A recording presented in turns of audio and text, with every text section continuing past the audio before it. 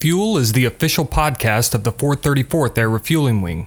Join us for airman connections, leadership insights, mentorship, and happenings mixed with some fun and humor. Please understand that the views expressed in this podcast are not necessarily the views of the U.S. Air Force nor the Air Force Reserve, and no endorsement of any person or business is ever intended.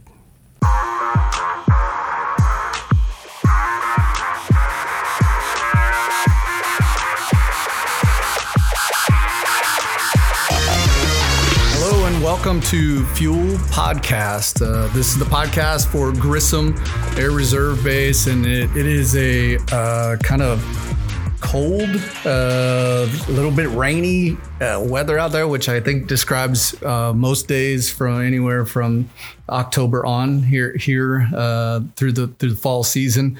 But with me today in our new studio office, I guess, whatever you want to call that, is Sergeant Blocker. So Sergeant Blocker is at the control. Josh, the Dream Weaver, took some time off and well-deserved. They've been busy there. Today on the podcast, we're going to talk to Erin Michael Jolliffe, which many of you know, which I know personally. She's great here. She's the lead behavior health here at Grissom, and she is one that we all seek out counsel from and advice and help. We're going to talk a little bit about getting help and how we would go about that, what that means. We'll talk a little bit about perspective, and then we'll wrap it up with always what are you loving, which she brings a good one to the table. So, you were preparing for the October UTA. We were hoping that this would be the UTA when we did the family day, and we would just get out there and be able to have a lot of fun and everything else. Well, as of right now, it looks like the forecast for Saturday is cold and rainy. So that's one good thing. We're not actually doing the family day, as many of you know. We canceled that due to the COVID restrictions that we have right now. Currently, we are if you are fully vaccinated, then you do not need to wear a mask. But if you are not fully vaccinated, we're asking you to wear a mask. And one of the pieces with that, I would also ask that don't pass that responsibility on to someone else. You know whether you're vaccinated or not. You know what the rules are. So don't pass the responsibility of being accountable onto someone else. Be accountable yourself and do what's right and just help us all.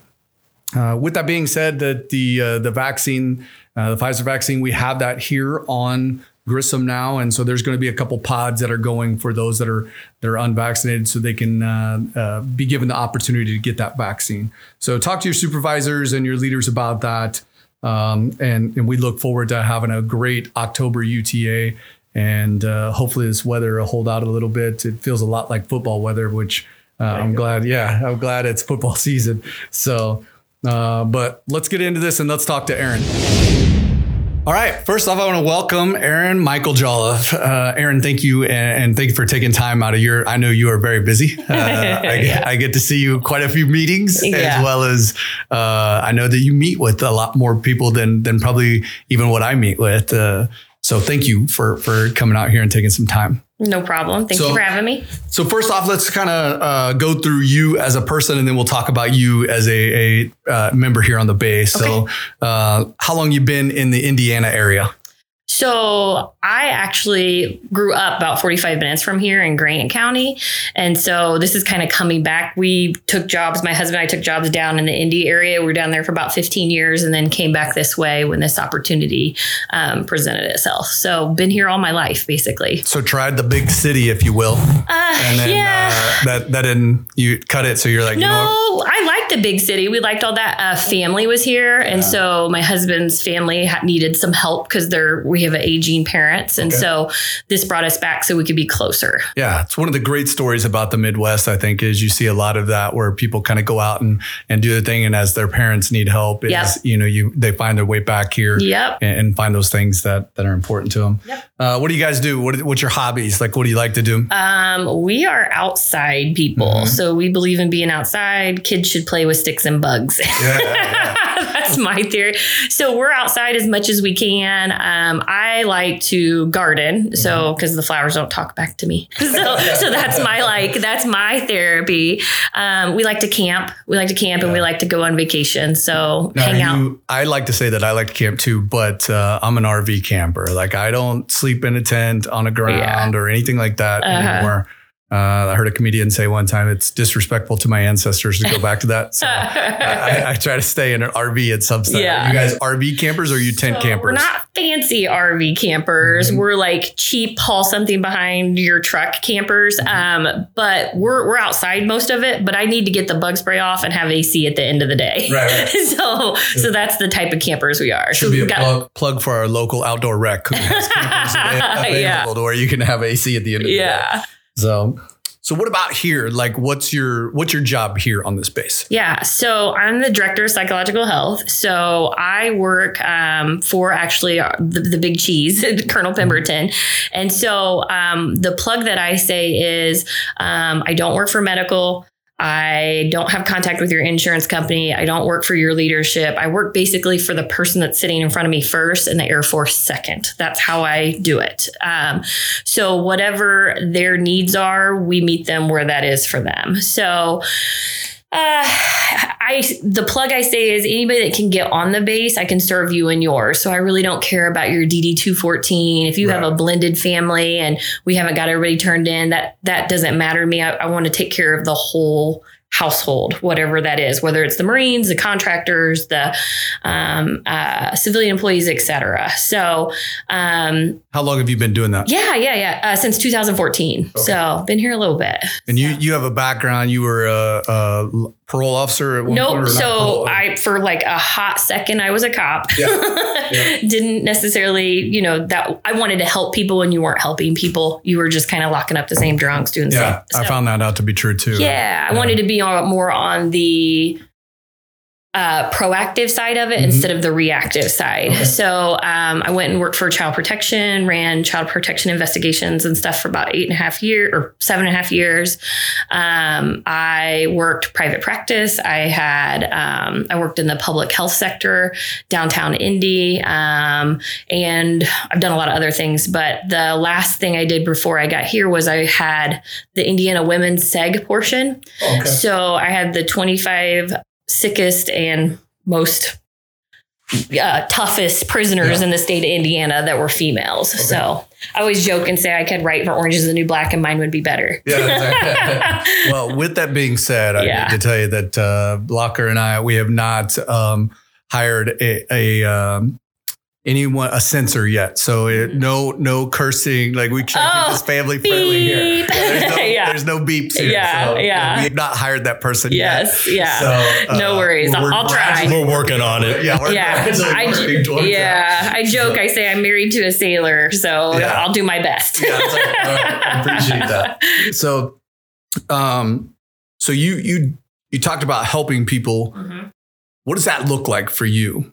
Like when you think of that, you're like, hey, my job helping. If you were explaining that to someone totally outside of here, what would you tell them? Like, who needs help? Like, what does that mean to you? I think we all do at some point, sure, right? Yeah. Like we all need someone to help us at some point. I, myself, our family, all that. So everybody needs a tune up every once in a while. And so basically, whoever calls, text, smoke signals, whatever, I find them and we get them taken care of. And so you can self-refer. You can, call me yourself. I've had people call on behalf of other people. They're not quite ready to, walk in the door frame, so to speak. And so we do a lot of like, hypothetically, if I had a friend that, and so I joke and I say, I've got a zip code and printed out referrals for people and put it in the third mailbox on the left of a White House or, so basically whatever you need, mental health wise, I'm more than willing to assist. So let's break that down a little bit. So how do I know I need help? How do you know? I would say if your battle rhythm is off. So, a good example is your hygiene might be going, your eating might be going, you're sleeping, you're having difficulty sleeping or sleeping too much, eat, sleep, exercise. Those are, your personal appearance. Those are the things that usually kind of get hit first. If you're having that tape running in your head and it is, invasive. So that tape that runs in your head isn't just on the way home. It's also at work. It's also in the shower. It's also when you're trying to sleep. That's where you're kind of getting in the zone where you need a tune up. So that noise is getting a little louder and a little louder that's in your head that maybe is taking to a path that's not healthy. And what I say is like, if sometimes we look at this and we have to say, hey, if your coworkers are mad at you, your spouse is mad at you, your friends are mad at you, maybe it's not them. Yeah, sure. We take a look at ourselves and maybe there's something that we need to look at. And usually it's that lens, that you're seeing things through. Like, hey, that lens wasn't present, but as, the stuff is rained down on you, that lens of distortion has clicked on.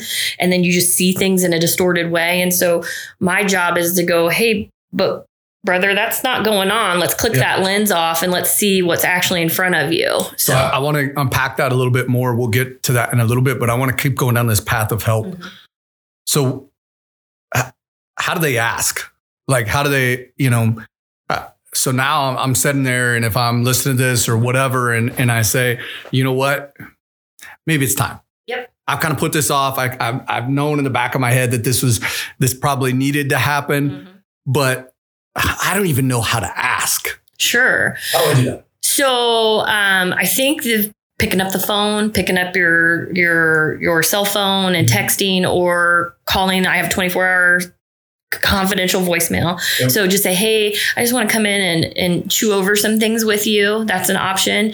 They don't even have to just see me. There's lots of other options as well. But it's just, it's taking that first step. And a lot of people, when they come, they're like, I don't know what I need, but I know that this isn't normal for me. I'm like, solid. Let's figure it out. Yeah. So, yep.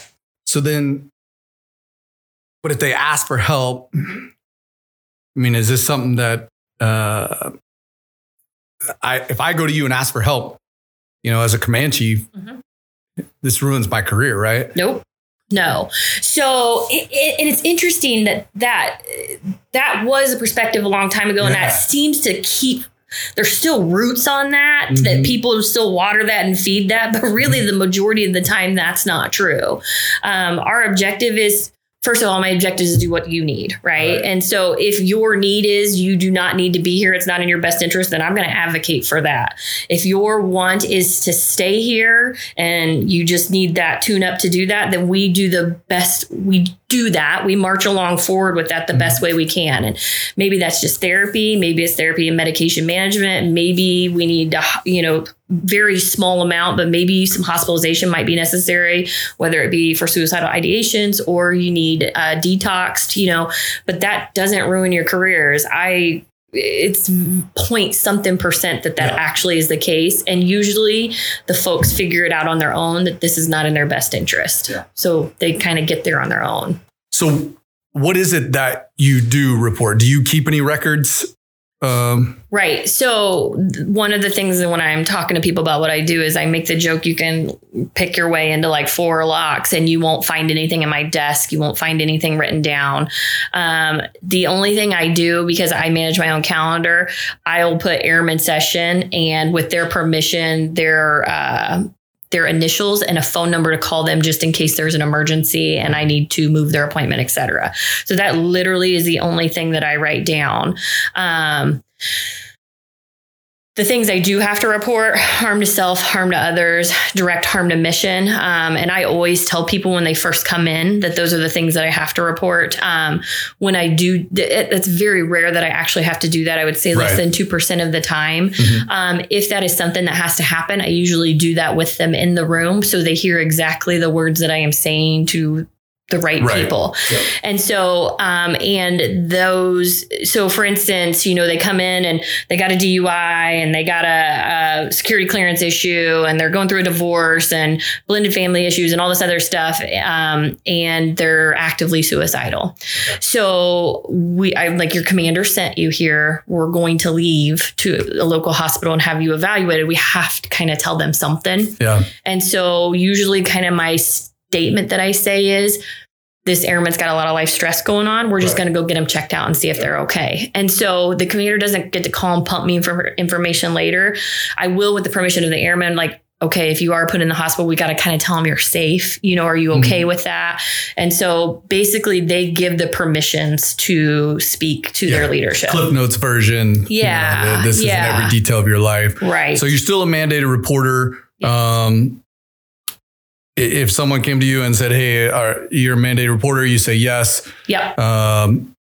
Who on base, we have the chaplain corps, right? That are not mandated reporters. Right. And that's about it. Right. The rest of us are all mandated supervisors or mandated reporters. Like it is, you confide in one of those things where you're going to harm yourself or harm others. Right. Then we probably, or a threat to the mission, then we have to report that. And threat to the mission, I've actually never had to use it yet. Praise God. But I give the example. You come to my office, you are currently intoxicated. You do not believe that's a problem and you're about to go fly an airplane. Yeah. I obviously have to do something with that. Now, I have lots of people that come to my office that are intoxicated and we get them self-identified and we get them the help they need. And they are still actively engaged in the military to this point. Right. So we have the significant other come and get them. We get them enrolled in treatment and their career is fine. So self-ID is always better. Oh, yes. Yeah. So someone coming to get help on their own. Yeah. Way better than lots more rights. Yeah. You have a lot more opportunities and options at that point. Agreed. Than those. So can you prescribe meds? No. Do you? Yeah. So Nope. Okay. No. So I have a LCSW, licensed clinical social worker. So we are not prescribers of medications. Okay. Now, if we were out in the universe, we can recommend, like, hey, they could, benefit from an antidepressant, et cetera, but we do not prescribe. Okay. What about like if it's just Sergeant Blocker and I, and we're and he's my supervisor, and I'm coming in and I'm just hey, let me tell you how bad a person this dude is. What can you tell then if Sergeant Blocker comes to you and says, hey, I know he came to you? What do you say? Not a darn thing. Okay. So, and that happens a lot. It's like, hey, I really can't stand my boss and I've got to blow out the lines, and come on in, blow out the lines and let's get you some tools to deal with the leadership that you're not happy with, and so that is a lot of what I do, just, have an opportunity to vent and someone go, hey, did you think about this? Did you consider this? Have you tried this? So have you been busy? Yes. Yeah. It's not a, we want you to not be busy. Yeah. But in the same sense, we want you to be busy because we want airmen to know that's where they can go get help. But, kind of a tough time right now. Yeah. For some airmen. And we just went through, a suicide, and our second one in like 2 months. How do I cope with that? As a member, if I come to you and I'm like, hey, how do I process this suicide? Like, what's your advice for that? So I think what I see the most often is folks blaming that they missed something, right? So we get this suicide prevention and, it tells us to look for all these signs. And so these people that are hurting from the loss, they like, what did I miss? Yeah. What did I not see? Why did that person not feel comfortable to talk to me about this? And so there's that, feel like you let someone down. And so I explained to people that, yes, those are warning signs and they're there, but more often than not, things happen and we don't see it coming. Yeah. And so you have to grieve, and that grieving looks different for different people. Some people are really angry and they emote in an angry way. Some people are more quiet. And so I think the thing is just figuring out where you are and then how that's affecting your livelihood, and then figuring out when you need some help navigating, if that makes sense. I heard it said the other day is don't compare your insides to someone else's outsides. Oh, yeah. Right? Because we're really only getting other people's outsides. Yeah, the avatar. Yeah. We're just getting what they want us to see. We're not getting the inside, but yet we compare it against our own inside because we know what we're feeling and what we're seeing and stuff. Is there a right way to cope with stuff like that, like suicide? No, there's no right or wrong way. I think being authentic to it is what matters. I think if you try to run from it, shove it somewhere, all that kind of stuff, that's where it will chase you and find you now or 20 years from now. Yeah. So I think just being aware and present for it and honoring it wherever it lands at the time. Yeah.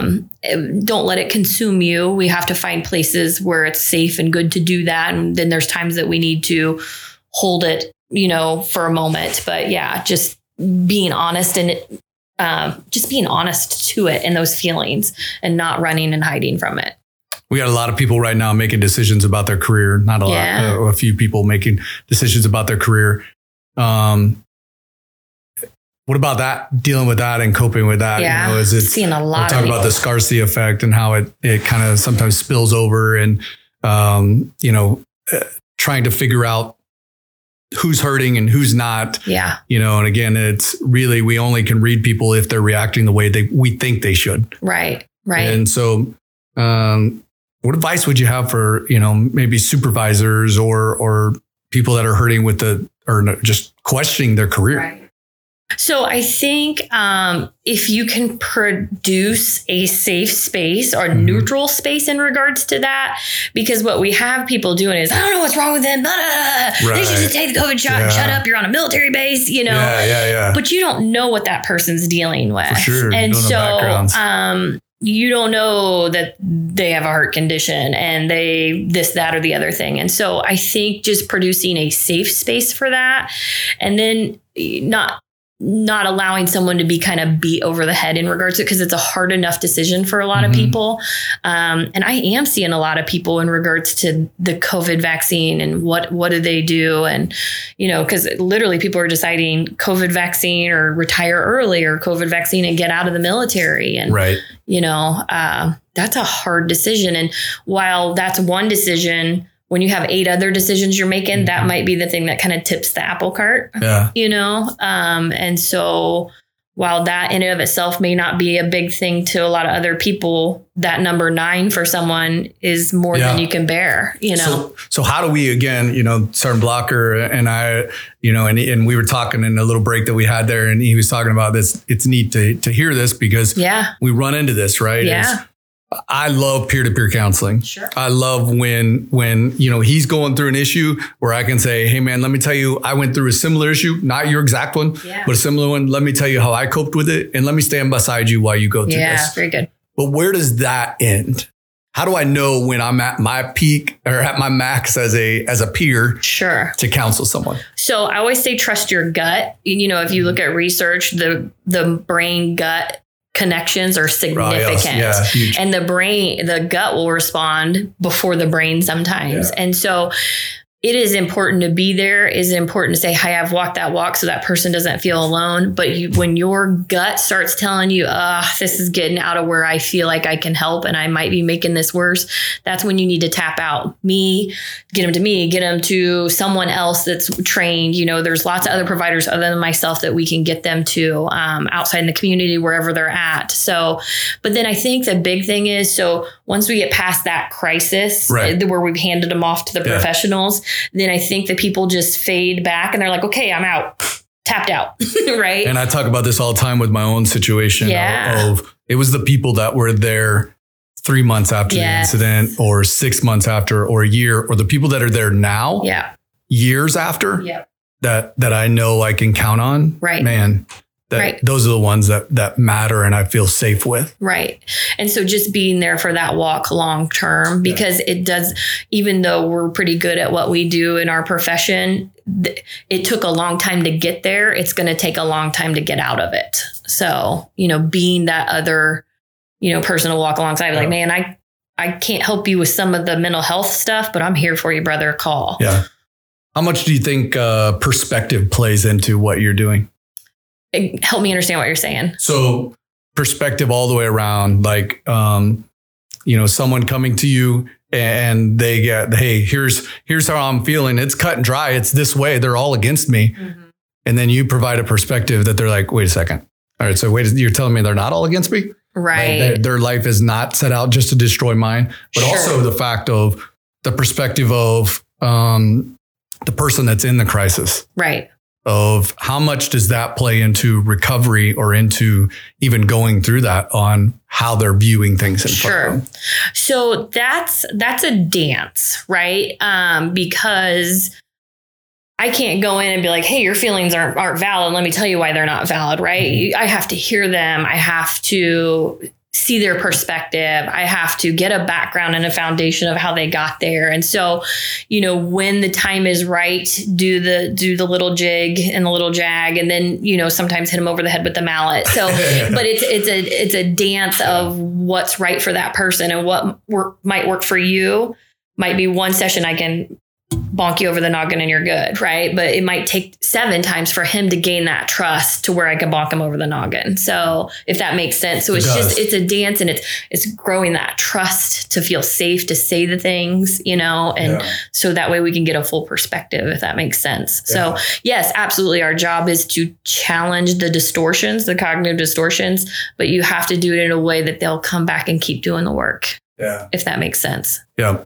I heard this morning in a podcast I was listening to was, if you want to know that you're loved, think about right now, could you call one person Sure. that beyond a shadow of a doubt, no matter what you're going through, that they would be there to help you? Call those bail friends. I always call them shovel or gun. If you call at 3 o'clock in the morning, they're going to answer, do we need a shovel or a gun? Yeah. Which one, are we burying a body or we making one? Yeah. Right? Yeah. So that's how you know if you feel loved. Yeah. If you know if you're loving other people are you that person for other people? Mm-hmm. Yeah, absolutely. Are you the one that's there no matter what? Not only when it's convenient. Yeah. Yeah. When you know that it's going to take a sacrifice on your part. Right. When it's taking a lot of energy to be their friend. Yeah. When it's taking a lot of energy to be a great supervisor. Yeah. That's when they're going to know that they're cared. Right. And that's when they're going to feel safe enough to where if I recommend, hey, I'm at my end, I want you to go talk with Aaron, a friend of mine. I've earned the trust at that point from this member to where it's not just blindly saying you should just go talk to her. Right. And that's a fight sometimes, right? They're going to fight back. They're going to tell you they're fine. And this machoism, and especially with the military, that's a fight. It's hard to love someone that's swinging back at you. Yeah. I promise you through that, you will gain a relationship that's, so strong and safe. And so it's a lot of putting personal opinions on what people are going through to the side. Yeah. Right? Stress is relative. And I've talked about it before on how, when my wife called me and I was at work and I had just pinned on chief and I just taken over as a superintendent of a new squadron that I didn't know the people. And I'm sitting in my office, I get a phone call and we knew my daughter had some mental health issues. Mm-hmm. And it was the phone call that my wife said, hey, they want us to take her for an evaluation. And they're pretty sure that, that she's not going to come out once we take her for the evaluation, that she's not safe to be in our home. And I remember hanging up the phone and sitting there and I was crying and someone walked by and they just closed the door. Yeah. Right. And so I'm here I am, a chief in my office, in my squadron crying. Someone closed the door. First off, I was grateful for that because I was like, I just needed a second to gather myself. Mm-hmm. And then I'm like, I need to pull myself together because my wife is at home. Yeah. I need to go support her. Yeah. So I get up, I open the door. And when I open the door, there's an airman sitting there. Yeah. And he says, hey, chief, you got a second? I said, sure, man. So he comes in, he sits down and he's like, I'm really struggling. And I'm not sure that I'm not a little bit suicidal. And I said, okay, let's talk about this. And so he goes on to tell me about how he plays World of Warcraft. And I was unfamiliar. I don't play video games like that. And how he'd played this game for years and years and years. And he'd had played with the same people and over and over and over and over and over again. And he had made this crew, some of which he had never met in person. Yeah. But every day he met them online. And so one of the members, which was his cousin, got a girlfriend. And this girl started playing with them also. And she didn't like the way this airman played. And so she was starting to feed these things in. And then now he's starting to see the tides are turning and they're kind of weeding him out. And he's like, this is my life, Chief. Like, this is my life. And I may have to join another group. And he said it in front of me, and I have this decision. I gotta go home, console my wife, try to explain to my boys what's about to happen, and take my daughter to a mental health facility to be evaluated. And he's talking to me about a video game. And so I realized at that moment that stress was relative to him. Even though to me, I couldn't comprehend it.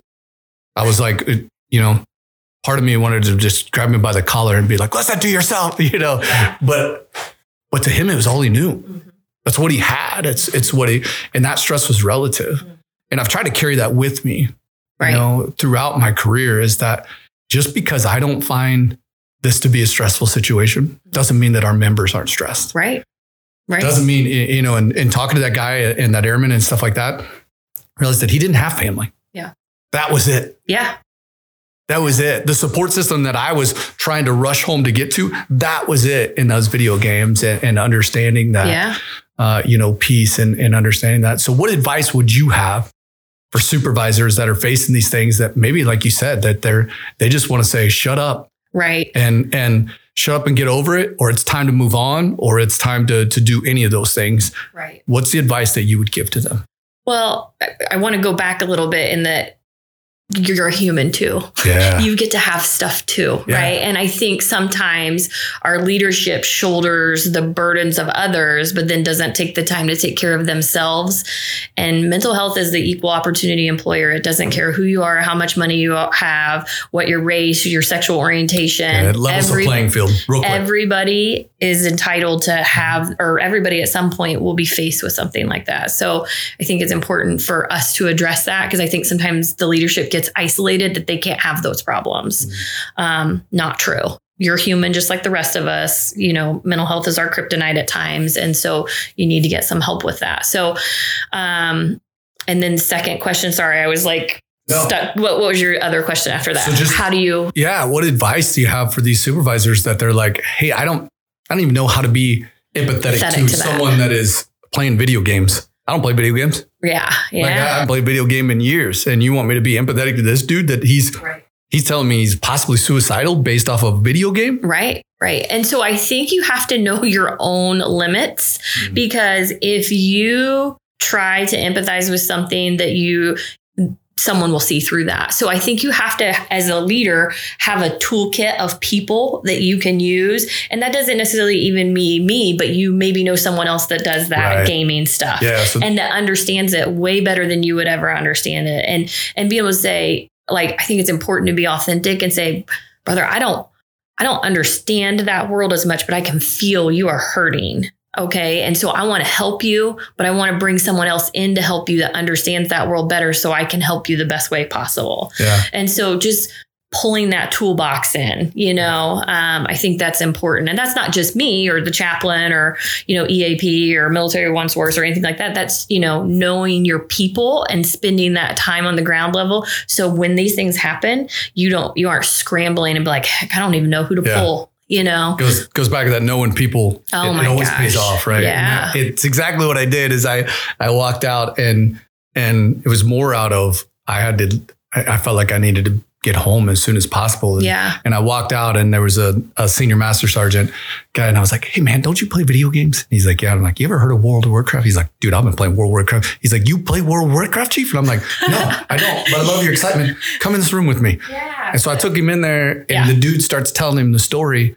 And it's just like, what? Like he's beyond himself, right? The senior master sergeant. I was like, hey, can I leave you guys to handle this? Can I know that?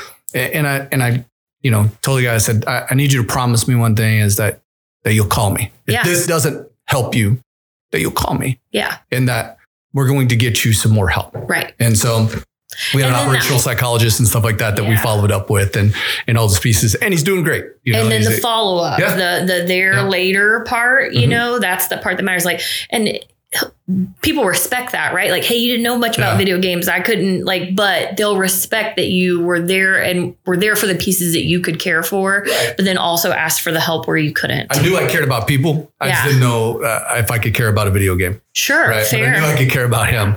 And so the last part before we kind of wrap this up is, what about someone that's struggling himself right now? Okay. Someone that maybe is thinking about starting to have a few more of that tape in their head, right? Mm-hmm. Starts playing a little bit more on scenarios of suicide or even harming themselves of any kind or someone else or maybe that tape in their head's just playing over that you're in over your head. Yep. They're going to find you out. Yep. Right. You've made these mistakes. Sure. They're going to find out. And you're screwing this up. You're doing all these things. Sure. What do you have for them? So one of the things, they'll escort somebody over to me that has some thoughts they've shared and whoever's done the right job and got them to me. And I look at them, I go, me too. And they're like, what? I'm like, yeah, guess what? We've all had those same thoughts of it would be easier to go to sleep and not have to wake up and deal with the crap on the other side of tomorrow. So if anybody's told you that they haven't felt like that, they're lying. Okay. Yeah. Everybody at some point in their life is going to have feelings like that. Now, where we get to danger is where we're having those often. They're pervasive. They're in everything that we do. And we're starting to kind of groom ourselves to the idea of a plan to do it. Yeah. That's entertaining the thoughts. We're getting dangerous. Mm-hmm. So we want to get them at it would be easier to not wake up tomorrow, and deal with this. We want to catch them there before they've groomed themselves to the idea. I personally, I'm giving you a little bit of my heart. I personally think often suicide's an accident. We didn't mean for it to go that far. It just did. It's an impulse thing. And so I think we all have stuff.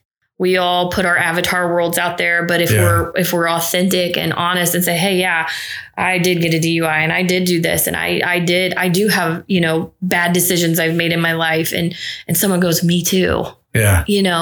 Oh, you too? I never would have thought, or I lost my wife or husband or whatever, and I just can't even put two thoughts together right now. And I'm not a great parent right now. And yeah, that makes sense. Let us get you with other people that are walking your walk, and let's get you with people that can help you process and navigate that. So like I said, less than 2% of the time where people come in, are they actually suicidal? They're at that, this is hard phase. Yeah. So they're at the bend. Yeah. Right before the break. Right. Yeah. And so that's, I tell you, we can't thank you enough for what you do here at the Wing. And I appreciate you because I appreciate when you stick your head in my office or shoot me a little text that says, hey, you good? I know we just went through some crap. You good? Yeah. And so, man, I appreciate that. And I appreciate our conversations that we've had and all the work that you've done with our airmen here. And so can I say one more thing about suicide? You Sorry. can say a lot more. So one of the things that when people come into my office and they're thinking about it, they're actually genuinely thinking about it. And I do something with them where I talk to them about, okay, so if you do complete what you say you want to do, what happens to you, and then what happens to the people around you. And so a lot of people, in that circumstance, they'll say, well, but it stops the pain and I stop hurting other people and things like that. And one of the things I explain is you just transfer your hurt to other people. And they carry that. And so they have to carry that hurt. So it doesn't ever go away. It just transfers. Yeah. And then the other thing that I talk to them about is, do you have children, godchild, niece, nephew, anything like that. And they're like, yeah. And I go, so do you realize that statistically you've made this now an option for them when things get rough? Mm-hmm. And they're like, oh my gosh, I would never want that. And I go, I understand, but you, who they love, it is an option for you. So therefore it's an option for them. And so even if you're not there yet, where you feel like we can get on the other side of this, can you do this for them? And then we'll get you there. And they were like, okay, I'm willing to hold on because I don't want that to be an option for my people that I impact. So I could been through a lot in my life. Mm-hmm. I've seen a lot, but I can't tell you a lot about life and say, you know, hey, I can guarantee this. Yeah. But one thing I've found to be true is none of us are meant to do this life alone. No, right.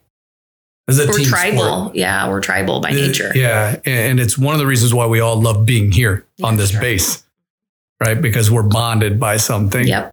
We're all bonded together. Whether you wear this uniform or you don't, we're bonded by something. Yep.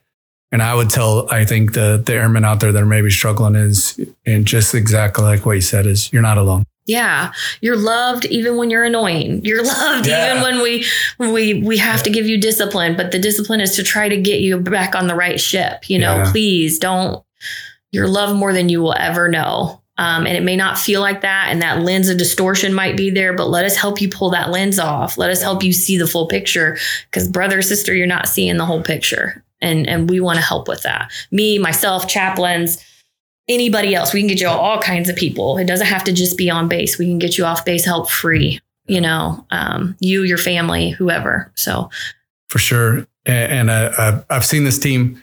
I know Colonel Pemberton's heart and he's given you a lot of, you know, hey, you do what's best and we're going to back you because we want you to love on airmen and we want you to, you know, put the value back into what they're doing. And, the last part of this as we kind of close out is we talk about one thing that we're loving. Mm-hmm. Like, what are you loving right now? And it could be anything. It could be from because I know you said that you cope by gardening and stuff like that. I know you and I have talked that that's not me at all, right? Yeah. That I would be more frustrated than that's like me in golfing. I love to golf, but I end up, it's not relaxing at all for me. I can't. No. I'm not I don't say, you'd be hard pressed to hear me say a curse word unless you see me on a golf course. Like that. Golf is not what I'm loving. Yeah. So what are you loving right now? So this might sound really cliche, but I genuinely love what I do. I genuinely love what I do. And even when it's hard and when I'm getting calls at 2:00 in the morning and stuff like that, I genuinely love this work. You know, you have to want to put your pants on every day and go to a job. And, you know, it is hard and dirty and you cry in the shower, but I love what I do. I love also the ability to have, for the most part, a little harder now, but that good work-life balance for my family. I'm always striving for that, not chasing the dollar, but chasing what matters, you know, and those are my little people. So, you know, this job gives me both the opportunity for work-life balance and to do the good works that I want to do. Yeah. So I'm very amazingly thankful for that. It's one of the things that in my morning quiet time and devotion is I've really been studying and looking at is perspective, right? And really, really focusing on the perspective of things. And I kind of got to a point where you look at all this and it's like, I was like, this is not why I signed on to be a command chief, right? Like I signed on to, you know, hey, let's get the coffee shop, the barber shop. I want to make things, I want you to enjoy working here at Grissom. And I did not sign on to, for, you know, a vaccine to be so controversial and, you know, and for people to be so emotional about it. I didn't sign on for 6 deaths to be in our wing and all these things. I didn't sign on for us to have to talk to people about how to wear their uniform properly and stuff. Sure. And then what I realized in all of that is it's exactly why I signed on. Yeah. Is there's no greater time that I can find in my 25-year career that we needed leaders at all levels more. Yeah. There's been no greater time. Yeah. And there's been no time I can see in the 25 years I've been here where it's been easier to step up as a leader. Sure. Because right now, with all the venom that is out there, with all of hey, if you and I don't see eye to eye, guess what? We can't be friends, and we're not going to sit by each other. We're not going to be on the same team. Yeah. With all of that out there, just a little bit of love. Yeah. And a little bit of care. Yeah. And a little bit of someone stepping up and saying, hey, we don't see eye to eye on this. Yeah. But where do you want to go to lunch? Yeah. Let's try to get that down. Let's try to nail that. And we did this stand down day where we did a morale day last week. And that's what we saw. Yeah. We saw people that, played softball together that weren't in the same squadrons. Yeah. Right. I'm up there up to bat and Sergeant Blocker's talking trash over there. That is very true. But it was great. Yeah. It was everybody, kind of putting those things behind them. Yeah. And to me, it's a leadership. Yeah. There's no greater time. And what you just said is, I love the fact that we have leaders and we have people here that look at these moments that are in front of us and they don't look at this and be like, well, this sucks. And you can say that. Yeah, but they look at it and they say, keep grinding. This is why I'm here. Yeah, keep grinding to the other side. Yeah, I'm here to help others get through this adversity. Yeah. I'm here to see who's going to stay on the team, who's going to go forward, who's going to move forward. I'm here to encourage us to move us in that. And if people are the option of going somewhere else or doing something else, that I'm here to say, hey, man, anything you ever need, I'm your phone call. Yeah. So. I always believe, eyeball to eyeball, take care of the human first. That's right. And then the rest of it will work itself out. And the mission always seems to take care of itself when humans are taken care of. But if we do the human part first, that's the part that, if we do that, the rest of it works itself out.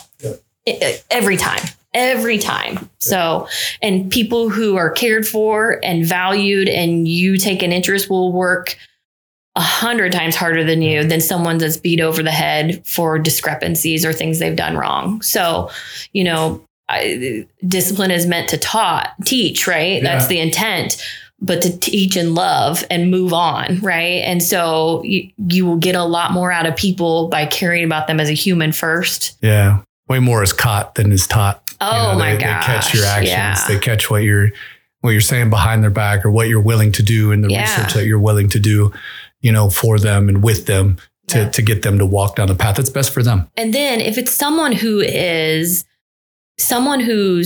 not someone who gets in trouble a lot, someone who's not out of regs regularly, all of a sudden there's your clue. Oh, yeah. There is your clue that something is going on. And instead of here's your LOR, like, hey brother, what's going on? Yeah. This isn't your normal battle rhythm.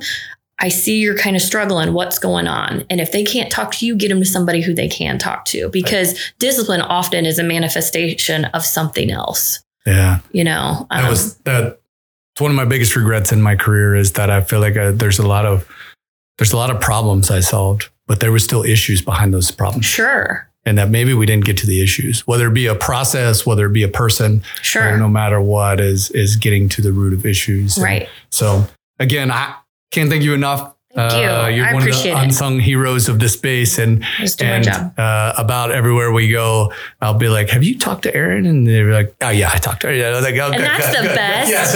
Like that's the best compliment ever. Yeah. And they're like, "Yeah, I talked to Aaron." Or, "Hey, go talk to Aaron." That is huge. Yeah, that's the best thing you could ever do. Yeah, the thing we can all hope for is that someday someone wants to work with us again. Yeah, right? Yeah, so agreed. So thank you so much, and have a great day.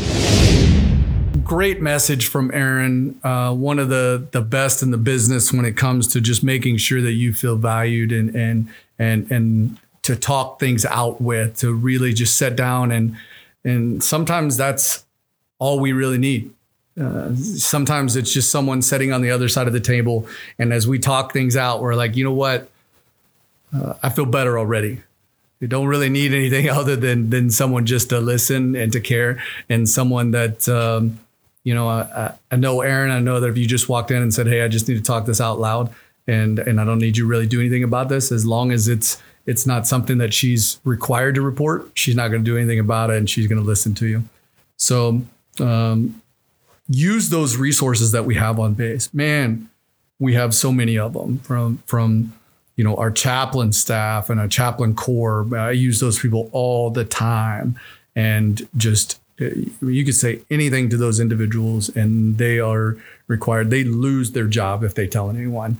Our Airmen and Family Readiness, our military one source, our victim advocates, our violence prevention advocates, our sexual assault advocate. Like, we have people on this base and resources on this base to get you the help that you need. And if we don't have it here, we'll figure it out. And we do that because you're worth it. I just wanted to say thanks and how much you guys are worth it.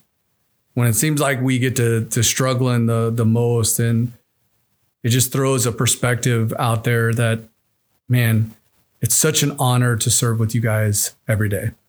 And that's not lost on Colonel Pemberton and I, and we look at that all the time. And, last week, one of the most hectic days that we had, it was at the end of the day, and Colonel Pemberton said, I'm gonna call it quits for today, and I'm gonna head home. And I said, sir, we get to do this again tomorrow. And he's like, I'm really excited about it. And it was true. We're still excited to be here. There's a lot of things to be excited for. Don't let the little things that are standing in our way right now cloud our vision to the mission that we have here, because Grissom's mission is great. And there's a lot of value in that mission. If you're feeling like maybe things are lacking the value that they once had here, I would challenge you to do this, is help someone else. Help someone else find their value. And a lot of times in that process, we find our own. When we start asking other people questions, we find the answers to our own questions in our own life. And I've done it numerous times, is there's so much value in helping other people. So reach out and care and show people that you care about them by sitting down and listening and talking and just taking some time this UTA to maybe get to know someone that you didn't know before. We really appreciate you guys. We look forward to seeing you out there, and we'll see you next time here on the Fuel Podcast.